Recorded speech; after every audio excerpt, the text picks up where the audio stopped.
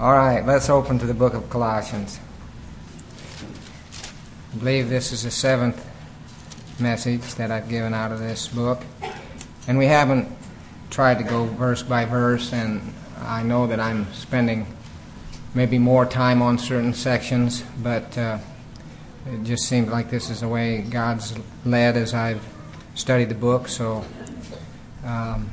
hopefully this will be edifying and what God wants for us here.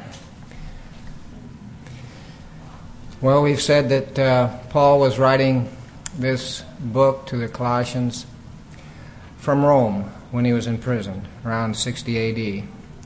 And we've pointed out that the letter itself can be roughly divided into two sections, two parts. The first two chapters, which lay out the great doctrinal teachings related to the preeminence and full sufficiency of Christ. He was combating some different heresies that were coming in.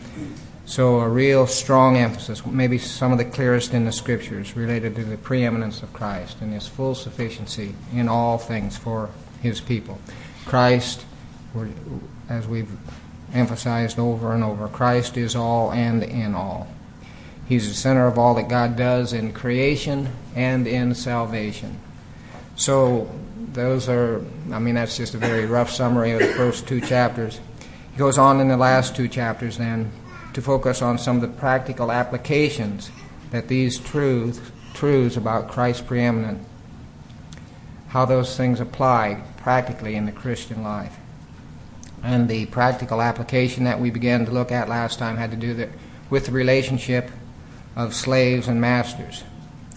And last time most of the message was spent re-emphasizing the glory and sufficiency of Christ, because that is the foundation of Christian living. You've got to have that clear and strong and embrace it to live a consistent Christian life. Seeing and embracing the glory and wonder of the eternal Son of God, who came down from heaven to live among us and save us from our sins. And realizing that, getting a hold of it, that because of who Christ is and what He's done, we, as His people, are now in a whole new realm of existence. We can't let the world determine who we are and shape our thinking. We're in a different realm. We have to believe that, or we won't walk as we should. We're part of God's new creation in Christ. It's not completed yet. Obviously, you look around in the world, you know that. Even look around in here and you know that. It's not completed yet, but it's real. It's been established. There's substantial change that has come in the world and in our lives because of what Christ has done. So, because of being new creations in Christ, all relationships change for the Christian. The husband-wife relationship, the parent-child relationship, and the master-slave relationship back in that time, and we'll apply it to our present situation as best we can. The point is, Christ changes everything. If you don't remember anything else, there's 3 words to take home with you. Christ changes everything.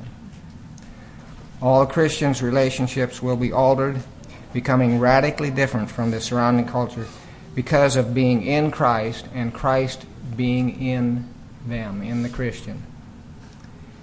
To put it simply, Christ changes the way we relate to people in the church, the way we relate to people in the family, the way we relate to people in the world. The Spirit-filled life of the believer reverses the results of the fall. The Spirit-filled life of the believer reverses the results of the fall. Instead of being selfish, prideful, and me-centered, trying to live independently of Christ and God, those in Christ seek to live humbly for the glory of God and the good of others. They desire to do justly and to love mercy and to walk humbly with their God. So, it won't be perfect. We're still battling the flesh. I know that I'm very aware of that, and I'm sure you are too as Christians. We're still battling the flesh daily. But there can be substantial enough change that it will be observable to a watching world. Yes. People can see, should see, and can see, and will see, as we walk in the Spirit, a real difference in our lives, in all our relationships. In the Roman culture of Paul's day, where the husband or the parent or the slave owner had so much authority, almost total authority in some situations, those following Christ in those positions of authority stood out by the way they treated their wives, and the way they treated their children, and the way they treated their slaves. Yes, they did have slaves. We'll see that today in the portion we're going to look at. Though many things are different today, we can still stand out in our culture by our marriages and our families. And to make the application of the master-slave, it's not totally one-to-one, but we can say it applies, many of these truths apply to the employer-employee relationship today. I'll bring some of that out, I hope, as we go along here. And as we realize and put into practice the great truths about the essential dignity and worth of all people, it will be different. Will be different than the culture. Well, let's read some of these verses then that we've read each time, just to give us a little feel here. Chapter 1, verse 13 through 19.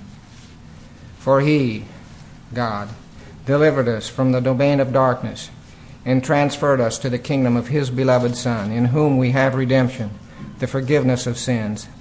And he is the image of the invisible God, the firstborn of all creation. For by him all things were created, both in the heavens and on earth, visible and invisible, whether thrones or dominions or rules or authorities. All things were created by him and for him. And he is before all things, and in him all things hold together. He is also the head of the body, the church. He is the beginning, the firstborn from the dead, so that he himself might come to have first place in everything. For it was the Father's good pleasure for all the fullness to dwell in him. What's he talking about, all the fullness? Turn over to chapter 2, verse 9. For in him all the fullness of deity dwells in bodily form. Here we had a man walking on earth 2,000 years ago, and in him all the fullness of deity, all the fullness of God dwells in bodily form, and in him you have been made complete. You, as a Christian, you have been made complete. And he is head over all rule and authority. And then the little phrase that we've tried to emphasize, chapter 3, verse 11, the last little phrase there, Christ, chapter 3, 11, and right at the end, Christ is all and in all. And then applying this then to the situation of Paul's, the one we're looking at this time, the practical application, after he talks about wives and husbands and children and fathers, he goes on to say this in verse 22, Slaves, in all things obey those who are your masters on earth, not with external service as those merely pleasing men, but with sincerity of heart, fearing the Lord. Whatever you do, do your work heartily as for the Lord rather than for men, knowing that from the Lord you will receive the reward of the inheritance. It is the Lord Christ whom you serve. For he who does wrong will receive the consequences of the wrong which he has done, and that without partiality. Masters, that's a poor chapter division there. It separates things that shouldn't be separated. Masters, grant your slaves justice and fairness, knowing that you too have a master in heaven. So he's dealing with the subject of slaves and masters in that first century culture. This subject of slavery was very important to the life of the early church.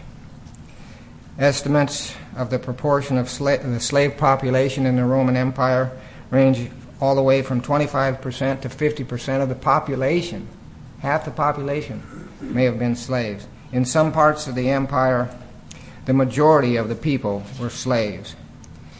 In some sections of the early church, a large percentage of the membership were slaves. So these passages related to slavery were very relevant to the Christians of that time. In fact, it's interesting to note here, after he's talking about wives and husbands and children and fathers, he writes more here to the slaves and masters than he does about the husbands and wives and children. I think it's also significant that the subject comes up in the context of the family. I mean, why would he jump right from talking about husbands and wives and children to slaves? Well, I think it's probable that that's because slavery was being dealt with. The slavery that Paul was dealing with most often was what we might call domestic slavery, slaves that were part of the household. And we'll get a little more feel for that, I think, as we go along. And I also want to note here that this particular portion that we're looking at today, Paul's dealing with Christian slaves and Christian masters. Now, of course, that wasn't always the situation, and Paul deals with some of the more difficult situations where a Christian slave would have an unbelieving master in other portions. But right here he's dealing with Christian slaves and Christian masters. So I think before I get into actually going through this, at least briefly, verse by verse, I want to say a little bit about slavery in general, because I think it's important to get the cultural setting a little more. It helps some. Slavery was a social institution almost universally accepted in both the Old Testament times and New Testament times. But the subject of slavery is more complex than it first seems. There were many forms of the master-slave relationship. Not all were cruel and oppressive. In some situations, it was more a master-servant relationship. And it's good to keep that in mind. The treatment of the slave differed according to the disposition of the master and the cultural situation. Our problem is, at least my problem is, when I read the word slavery, I automatically think of American slavery, pre-Civil War slavery. In fact, when I read these verses, I'm thinking in terms of black people being oppressed and made slaves. That was not the cultural setting. That was not the situation that we're talking about here in the first century. I just think we in America have a problem when we think about slavery, because we all automatically think of slavery according to race as it was practiced in pre-Civil War times. You might even say it this way: we think of it as a black and white issue, and it wasn't. And I'm saying that both physically and metaphorically. It was not a black and white issue in the first century in terms of physical race, nor was it a black and white issue in terms of being just a one clear type of slavery. It was much more complex than that. In fact, slavery, according to race, was not common in the ancient Near East at the time of the Hebrews or in New Testament times. As one writer said, slaves could not be recognized as such on the street. While the slave's life was usually not easy in the ancient world, modern readers should not read into the New Testament the terrible picture of the enslavement of Africans in the 18th and 19th century. Most slaves were humanely treated by their owners, and the modern reader should not assume that every slave wanted to be free. In fact, people sold themselves into slavery sometimes because it was a better situation than what they had as being a so-called free person. Think about that. That's not the way we think about slavery. I'm trying to give you a sense of the cultural setting because you have to have that often when you're reading the Scriptures, or you miss a lot of the correct understanding. One could become a slave by being born of slave parents, by being exposed as a baby. I think I've mentioned this in the past. Sometimes babies that were born, if the parents didn't want them, they'd just leave them out at a certain place in the city where it was known that somebody would probably pick them up. And often they were picked up by people who had raised them for the purpose of being a slave or a servant in that household. So slavery could be entered into by the slaves being parents, by having slave parents, by being exposed as a baby, by being kidnapped, by being a prisoner of war, or by selling oneself into slavery to pay one's debts.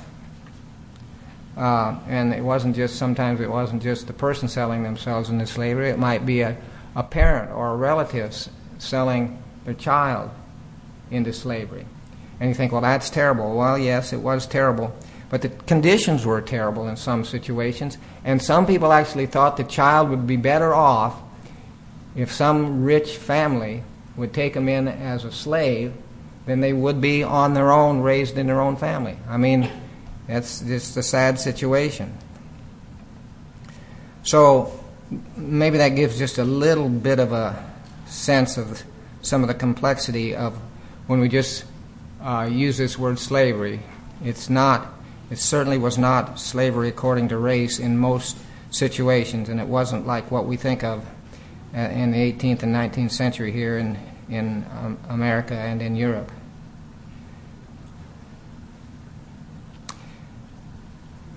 Paul and the other New Testament leaders made no attempt to directly challenge this social institution. First of all, Christians, being a persecuted minority, were in no position to do that. They weren't in any position to challenge this institution. Secondly, any attempt to directly challenge slavery would have been viewed as rebellion against the governing authority and would have hindered the advancement of the gospel, which is what Paul was mainly concerned about and the New Testament writers. He didn't want to stir up animosity against the church and keep the message from going forth because of trying to challenge some cultural system. The way which Christianity would eventually undermine slavery was at a deeper level, at the heart level of loving relationships. As Christians, these first century believers put on a heart of compassion and kindness, humility, gentleness, patience, and love, which is the perfect bond of unity. When you do that, you're going to be undercutting any exploitation and inhumanity toward other people. Relationships in society began to change as people put on Christ. More and more people became Christians, relationships were changing, and eventually the culture was changing. I mean, when the slave and the master become brothers in Christ, things change. So as I said last time, seeing Christ makes the slave a spiritually free man and the master a servant of Christ. Seeing Christ changes hearts, even if the outward situation remains the same for a while. And people who try to understand, like this portion that we've read today related to the slave and the master, to the slaves and masters, people who try to understand that without realizing and recognizing the radical nature of salvation come away with the wrong conclusions. They think that Paul is condoning slavery. He was not. Actually, Paul was dealing with slavery on a much deeper level than just the outward institution. He was dealing with it on the heart level. And that's where real change comes from. Eventually, these changes in individual hearts and lives of Christians began to change the entire culture. Now, if you're interested in knowing more of how that developed through the centuries, just let me know. I can steer you on to some sources that have been real helpful to me, and they're a lot different than what the new atheists want to present in terms of the Christian view of slavery. So anyway, you can, if you are interested in the subject, let me know. So with that all said, let's look briefly at these verses 3:22 through 4:1. Trying, as we do this, to apply these principles to our present-day situation in terms of employee-employer relationships. So verse 22. Slaves, in all things obey those who are your masters on earth, not with external service, as those who merely please men, but with sincerity of heart, fearing the Lord. So I would say Paul would tell these early Christians that there should be a basic attitude of compliance with the desires of the one over you, not for the sake of trying to impress them so that you can advance or look good in their eyes. There should be no selfish motives in your compliance, not just to look good to them. But, he says, it should be done from a sincere desire to please God. Any ill will, dishonesty, or laziness of the slave should be replaced by willing service, integrity, diligence, and industry. And that should still be the case for you as an employee in whatever situation you're in. You should seek to do a good job. There should be integrity and diligence. Paul says in the parallel passage on slavery, in another passage on slavery, he says, you should do this in order to adorn the doctrine of God our Savior. You want to adorn the doctrine of God in the workplace. I'm making the transition to the 21st century situation. When Paul says to obey in everything, it cannot mean absolutely everything, because that would include sinful obedience, and we know that's not right. Well, so why would he say here, in all things obey those who are your masters? Well, I think that the main thrust of what he's trying to say here is not that everything that's put before you you should do, because obviously if it's sinful it's not. But the idea is to obey not only in matters pleasant and agreeable to you, but also in things that are not so pleasant and not so easy. And you do it out of a sincere reverence for God, that the gospel, the doctrine of Christ might be adorned. You might show forth Christianity in the setting that you're in.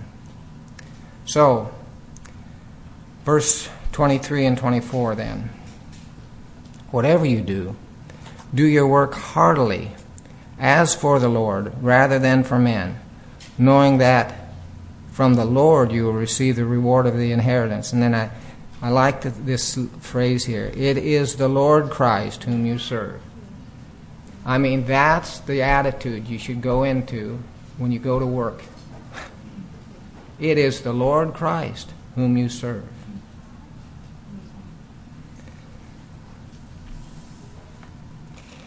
If a person truly has this attitude, it changes their whole view of work and service, because now you're serving God, not man. You are now promoting the cause and honor of your Savior, not just another person's desires. In that setting, your work, your labors take on an eternal perspective.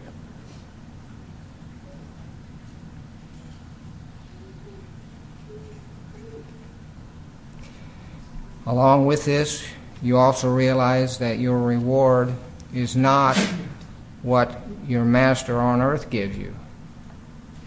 Maybe you're not making quite as much as you should at that job. Well, God's not going to short you. Your reward is not what your master on earth gives you. That may not be what it should be.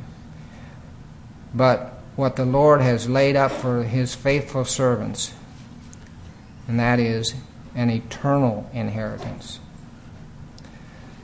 So, again, just to apply this to the present situation, do we really believe? I mean, I'm talking about in practical terms.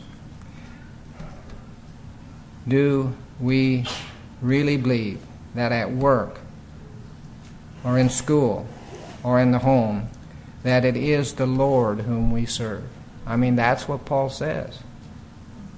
Do we really believe that? Do we really act like that? For the slave in the first century, this would radically change his views of the situation that he was in. I mean, when you start viewing even slavery as an opportunity to serve Christ, you've made a big transition in your mind. Verse 25. For he who does wrong will receive the consequences of the wrong which he has done, and that without partiality. So this verse brings out some of the negative consequences if the slave has a wrong attitude, resulting in misbehavior or slothfulness or dishonesty. But I don't think that Paul was just directing this verse to the slaves, because the next verse deals with masters. If the master has wrong actions or attitudes towards his slaves, this will have negative consequences from the Lord also. God's standard of righteousness are applied to people, Paul says, without partiality. Doesn't matter if you're a slave or a master. God's standards are the same toward you. So, how should the master then approach his position, or the employer in our present situation? Well, he should realize, we're told here in verse 4, Masters, grant your slaves justice and fairness, knowing that you too have a master in heaven. If you're a Christian employer, you need to realize you have, in some sense, an employer in heaven, a master in heaven. And therefore, in the first century context, that master was to treat his slaves with justice and fairness. And in the parallel passage in Ephesians chapter 6, Paul adds, they should give up threatening. Apparently that was a common practice in the first century in the master-slave relationship. So he specifically says, now give up threatening. Don't do that. In other words, harshness or any brutality should be put aside. Actually, I think what is basically being presented here is that for both the slave and the master, they must live according to the Lord's great teaching that we sometimes call the Golden Rule. The Golden Rule, which you know is, however you want people to treat you, so treat them, for this is the law and the prophets. That applies to slave, that applies to master. And that simple teaching right there, when consistently applied, you have encapsulated that which would eventually undercut the whole institution of slavery. You just take that one truth from Christ.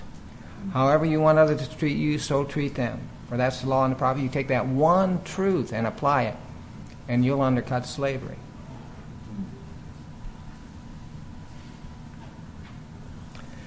So, in a moment here, I'll try to summarize Paul's teaching related to slaves and masters. But first, I want to point out a very significant aspect of this letter that's easy to miss. I've missed it for years, and as I started reading the commentaries, I was amazed when I saw it. Maybe you've already seen this and it won't be so amazing to you, but it was to me. It comes from verse 9 of chapter 4, where Paul mentions a man named Onesimus. And with him, he's sending this letter back to the Colossians by this Tychicus up in verse 7. And with him, he's also sending Onesimus, our faithful and beloved brother, whom is one of your number. What's that mean? That means that Onesimus was from Colossae. And Paul was sending him back there with this letter that he was sending.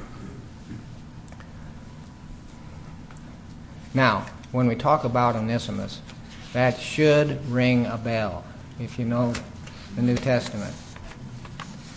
Onesimus was a slave. He was a slave that Paul was sending back to his master, Philemon. So, what we have here is that when Paul sent this letter to the Colossians, he was also sending Onesimus back to Colossae, where he was from. And most commentators agree that when Paul sent this letter to the Colossians, he also sent a more personal, private letter to this man Philemon. What you should really do next time you read through Colossians and study it, read Philemon at the same time, because they went from Paul in the same place to the same place. He was sending Onesimus back to Philemon, who was a leader at the church at Colossae, because Philemon's slave, as near as we can tell, must have run away from him and somehow ended up in Rome, where Paul was, and was converted under the ministry of Paul there in Rome. Now Paul's sending him back. And to me, this is amazing. He's sending him back, but there's a big difference now in Onesimus. So, the difference, of course, is that he'd become a Christian. This slave had now become a Christian, and he was sending him back to his Christian master, Philemon.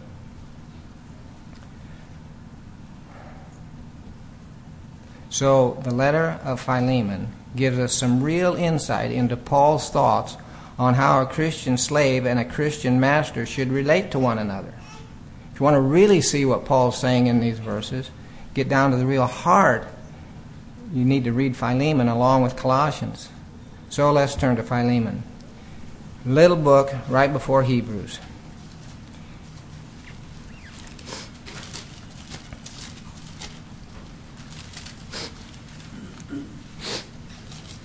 We'll read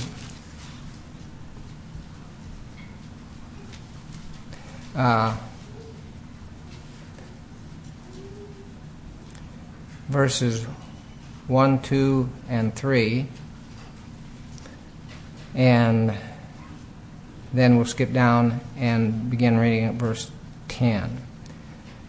Paul, a prisoner of Christ Jesus, and Timothy, our brother, to Philemon, our beloved brother and fellow worker, and to Apphia, that's the word I was asking my wife about. How'd I do, hon? Was that what you told me? Okay. Apphia, our sister, and to Archippus, our fellow soldier, and to the church in your house, grace to you and peace from God our Father and the Lord Jesus Christ. So he's writing to Philemon and this sister Apphia, which may have been Philemon's wife, and to Archippus, our fellow soldier. But we'll skip down to verse 10 now. Here's what he's really writing to Philemon about. I appeal to you, to Philemon, for my child, whom I have begotten in my imprisonment, Onesimus. What's he mean? He says he's calling him my child because he was his spiritual, Paul was his spiritual father. He'd become a Christian there. Onesimus had, while Paul was imprisoned in Rome, who formerly was useless to you, but now is useful both to you and to me. And I have sent him back to you in person, so that sending my very heart, whom I wish to keep with me, that in your behalf he might minister to me in my imprisonment for the gospel. But without your consent I did not want to do anything, that your goodness should not be as it were by compulsion, but of your own free will. For perhaps he was for this reason parted from you for a while, that you should have him back forever, no longer as a slave, but more than a slave, a beloved brother, especially to me, but how much more to you, both in the flesh and in the Lord.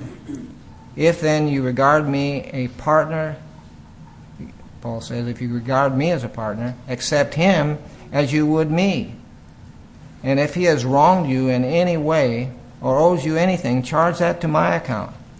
I, Paul, am writing this with my own hand. I will repay it. Lest I should mention to you that you owe me even your own self as well. I think that Philemon was probably also converted under Paul. So, let's try to just analyze this a little bit. Here's this Onesimus, apparently a runaway slave, who'd come in contact with Paul in Rome. Through that contact, he'd become a Christian, and Paul says he has been very useful to me in prison. That's actually a play on his name, because Onesimus' name means useful. That's what his name means. And he was making the point that this runaway slave, who had become useless to Philemon, now was both useful to Paul and to him, because he'd become a Christian. He's now Paul's spiritual child in the faith. And here's what I want us to get. If we just feel some of the weight of this, look at how he writes of this Christian slave as he sends him back. First of all, he says, it's like sending my very heart. I'm sending my very heart back to you. That shows a very emotional, loving attachment that Paul had to this slave. It's like sending my heart. That's in verse 12, the last part. Verse 16 tells us that it was sending him back now as much more than a slave. Now he was a beloved brother. Back in Colossians, if you remember, he called him a faithful and beloved brother, Onesimus.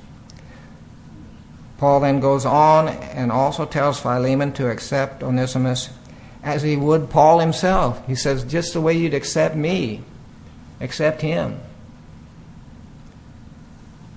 And then lastly, he says if Onesimus had wronged him in any way or owes him anything, some people think that maybe when he took off, he took some of Philemon's possessions, stole a little stuff and ran away.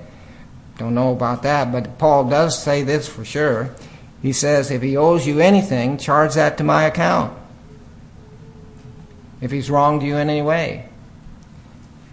Now, what I'm trying to get at, think of the love and commitment Paul had for this slave. If you want to understand how Paul was thinking about the slave-master relationship, what it really should be like, this is what it should be like.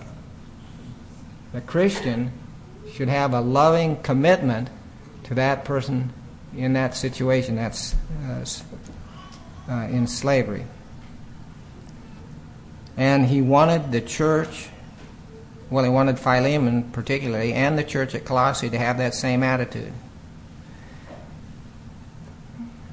So, to bring it back into the big picture, this is what happens when people really believe that Christ is all and in all.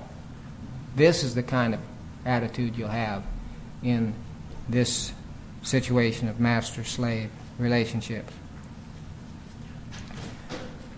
Also, I think it's significant, and I want to point this out, Paul didn't want to command Philemon to do these things.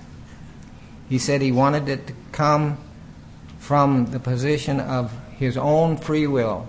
Philemon, I want you see it there in verse 14. But without your consent I did not want to do anything, that your goodness should not be as it were by compulsion, but of your own free will. And I say that I think that's significant because what he's saying is, I want this to come from your heart. I don't want to just command you to do it and you do it. I want it to really come from your heart. And this is where the real help, the real answer to slavery comes. It comes in the heart of people, not the outward laws. Leaders can make laws, only God can change the heart. And when hearts are changed, this is what really breaks the bonds of slavery.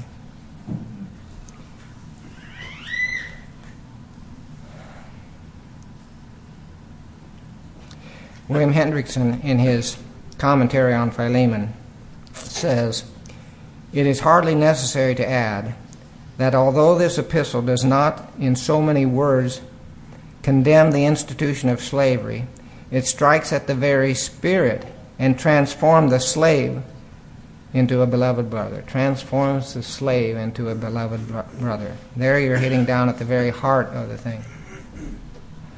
I put it this way: Paul may not have hit slavery head on, but he did much more. He hit it heart on.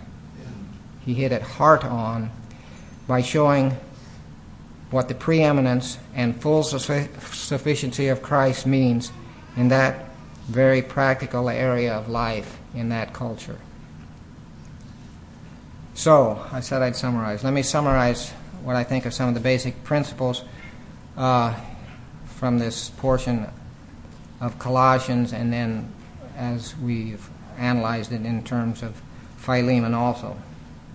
First of all, as Christians, all our service and activity should be done as unto the Lord, realizing that it is the Lord Christ whom we serve in whatever situation we're in. Now that's a big one. I mean, that's easy to say. That is not easy to do. It takes the Holy Spirit. It takes a person walking in the Spirit to really live like that. Realizing then that in whatever situation we're in, it is the Lord Christ whom we serve. And also coming right along with that, it is from Him that we shall ultimately receive the reward of our service, the reward of the inheritance. In other words, we keep the eternal perspective on this job or whatever situation we're in. We don't get so narrow-minded that we just see the situation. We keep the big picture there. It's the Lord Christ whom we serve. It's Him from whom we will receive the reward. Second, in Christ there is no partiality or inequality of worth based on things like race, social status, education, nationality, or gender. In Him we are all brothers and sisters, part of God's family. As he says in Colossians, there's no distinction between Greek and Jew, circumcised, uncircumcised, barbarian, Scythian, slave or free, but Christ is all and in all. Again, as I said before, what we're talking about is that in Christ, the effects of the fall are being reversed. Things like selfishness, pride, bigotry, oppressive and domineering attitudes, which are the root cause of slavery. That's where slavery comes from. It comes from things like selfishness and pride. Well, in Christ, those things are more and more put aside.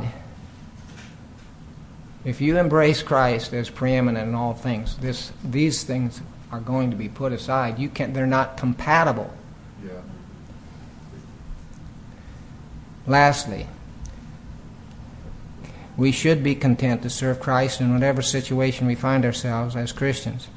If we can better our situation, it's not wrong to do so, as long, and this is key, I think, as long as this does not jeopardize honoring God in that situation.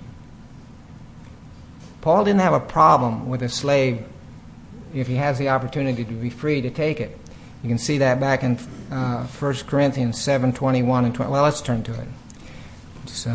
I can't quote it exactly, and it's worth, because this is, I think, an important point. 1 Corinthians 7:21.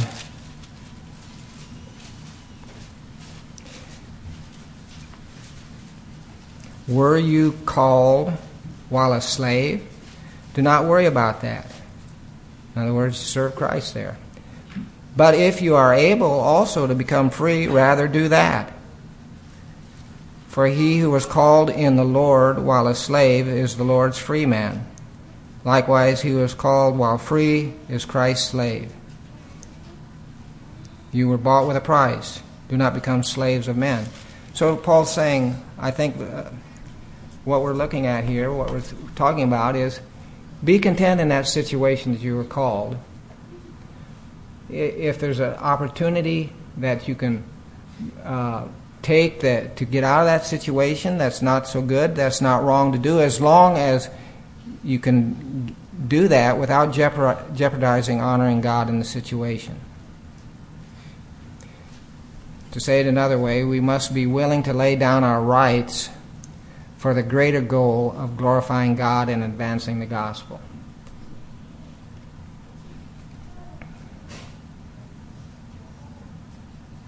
So, with those three principles, if we put them into action through the power of God, it will make you and I, as a people of God, stand out in whatever culture or time we find ourselves. Now, what I'd like to do in closing then is to quote a song, a poem, and then make an exhortation related to the present state of the world in this area of slavery. First of all, the song. And I know this will seem strange, but I'm going to quote a Christmas hymn in the middle of summer. It's one of my favorite Christmas hymns, and it fits so well in here. It's called "O Holy Night." And to me, it kind of encapsulates the teaching related to slavery in the epistle to the Colossians. Now, I'm just quoting part of it here, but the songwriter says, "O holy night, the stars are brightly shining. It is the night of the dear Savior's birth. Long lay the world in sin and error pining, till he appeared and the soul felt its worth. A thrill of hope, the weary soul rejoices, for yonder breaks a new and glorious morn." It's like, just like I said before, when Christ came, everything changed. Yonder breaks a new and glorious morn. There's a whole new creation that you can become part of. And then he goes on, and sometimes this verse of the song doesn't get sung, and that's unfortunate because it's tremendous. "Truly, he taught us to love one another. His law is love, and his gospel is peace. Chains shall he break, for the slave is our brother. And in his name all oppression shall cease." Tremendous. Sweet hymns of joy.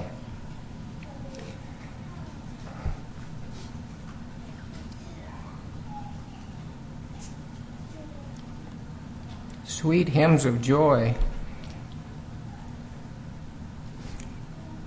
In grateful chorus raise we. Let all within us praise his holy name.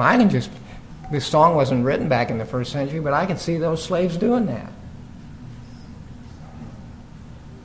The chains have really been broken, even if they're still in that master-slave relationship. Christ is Lord. Then ever praise we. This is what the first part of Colossians is all about. Christ is Lord. He's preeminent in all things. He's sufficient for all things. Christ is Lord. Then ever praise we.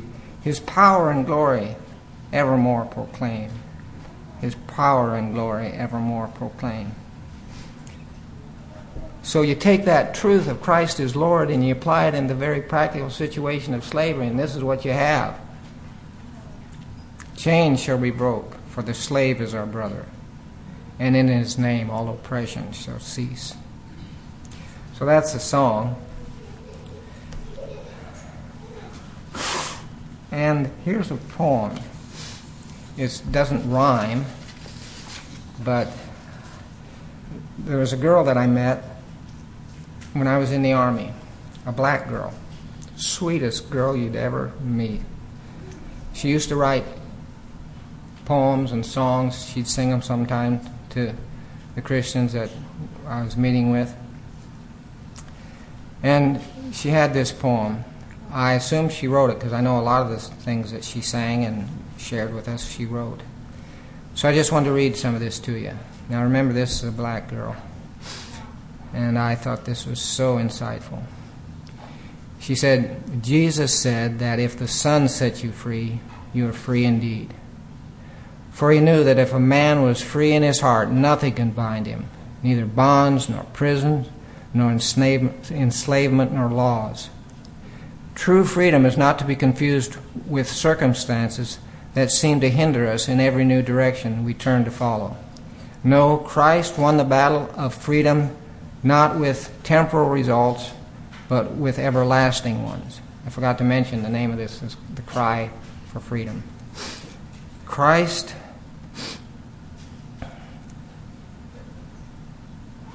Jesus won the battle for freedom not with temporal results, but with everlasting ones. That is not to say that we are not to fight slavery, injustice, and oppression. Is not this the fast that I choose? To loose the bonds of wickedness, to undo the thongs of the yoke, to let the oppressed go free, and to break every yoke? But a man must first of all be set free in his heart, or he will forever be a slave, though he be free.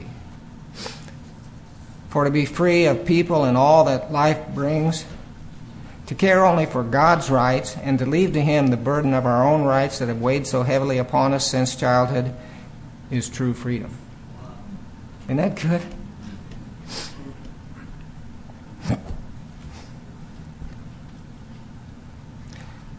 I tried to find her name on the internet to see if I could track her down. Haven't been able to do it. Last two lines. And the cry for freedom is forever stilled in the heart of the one who thus believes.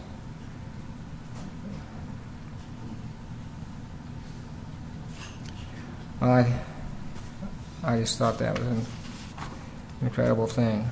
So, a song, a poem.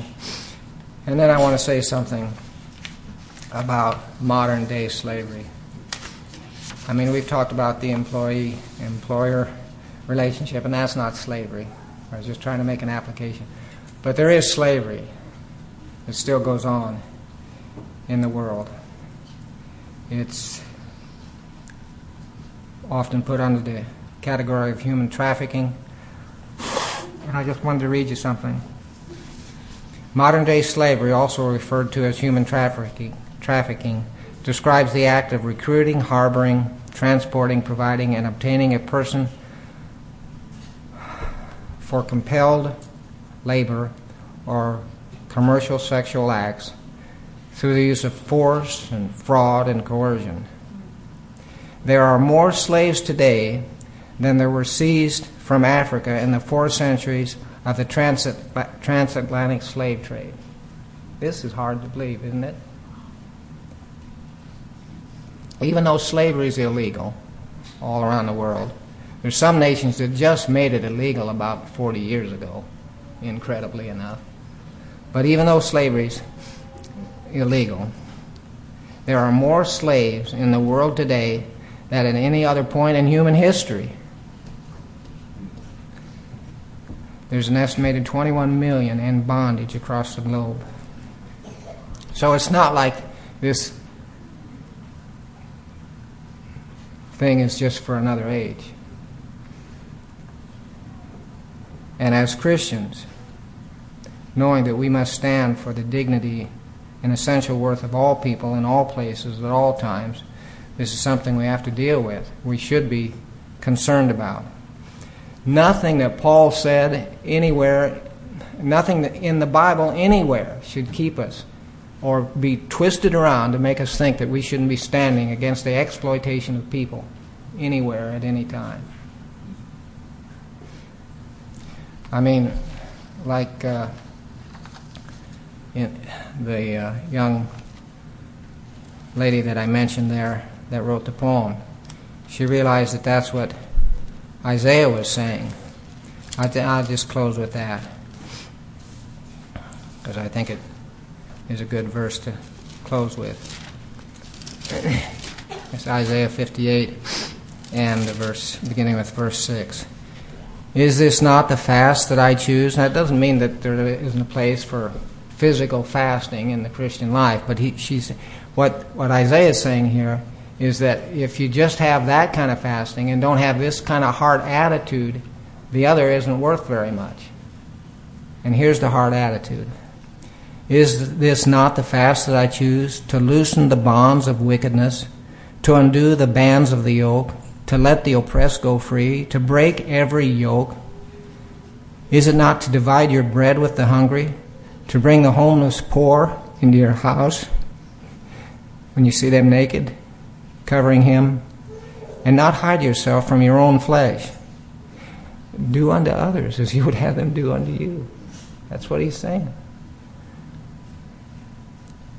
Then your light will break out like the dawn, and your recovery will speedily spring forth, and your righteousness will go before you.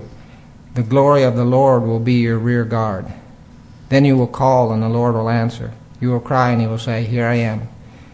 If you remove the yoke from your midst, the pointing of the finger, and the speaking wickedness, and if you give yourself to the hungry and satisfy the desire of the afflicted, then your light will rise in the darkness, and your gloom will become like midday, and the Lord will continually guide you. So, why don't we pray? Father, we pray that you would apply these truths and these principles to each of our lives as you see fit in our present situation and in our interactions in the world. Help us, Lord. We take the position that it is the Lord Christ whom we serve. Help us to live out the reality of that. In Jesus' name, amen.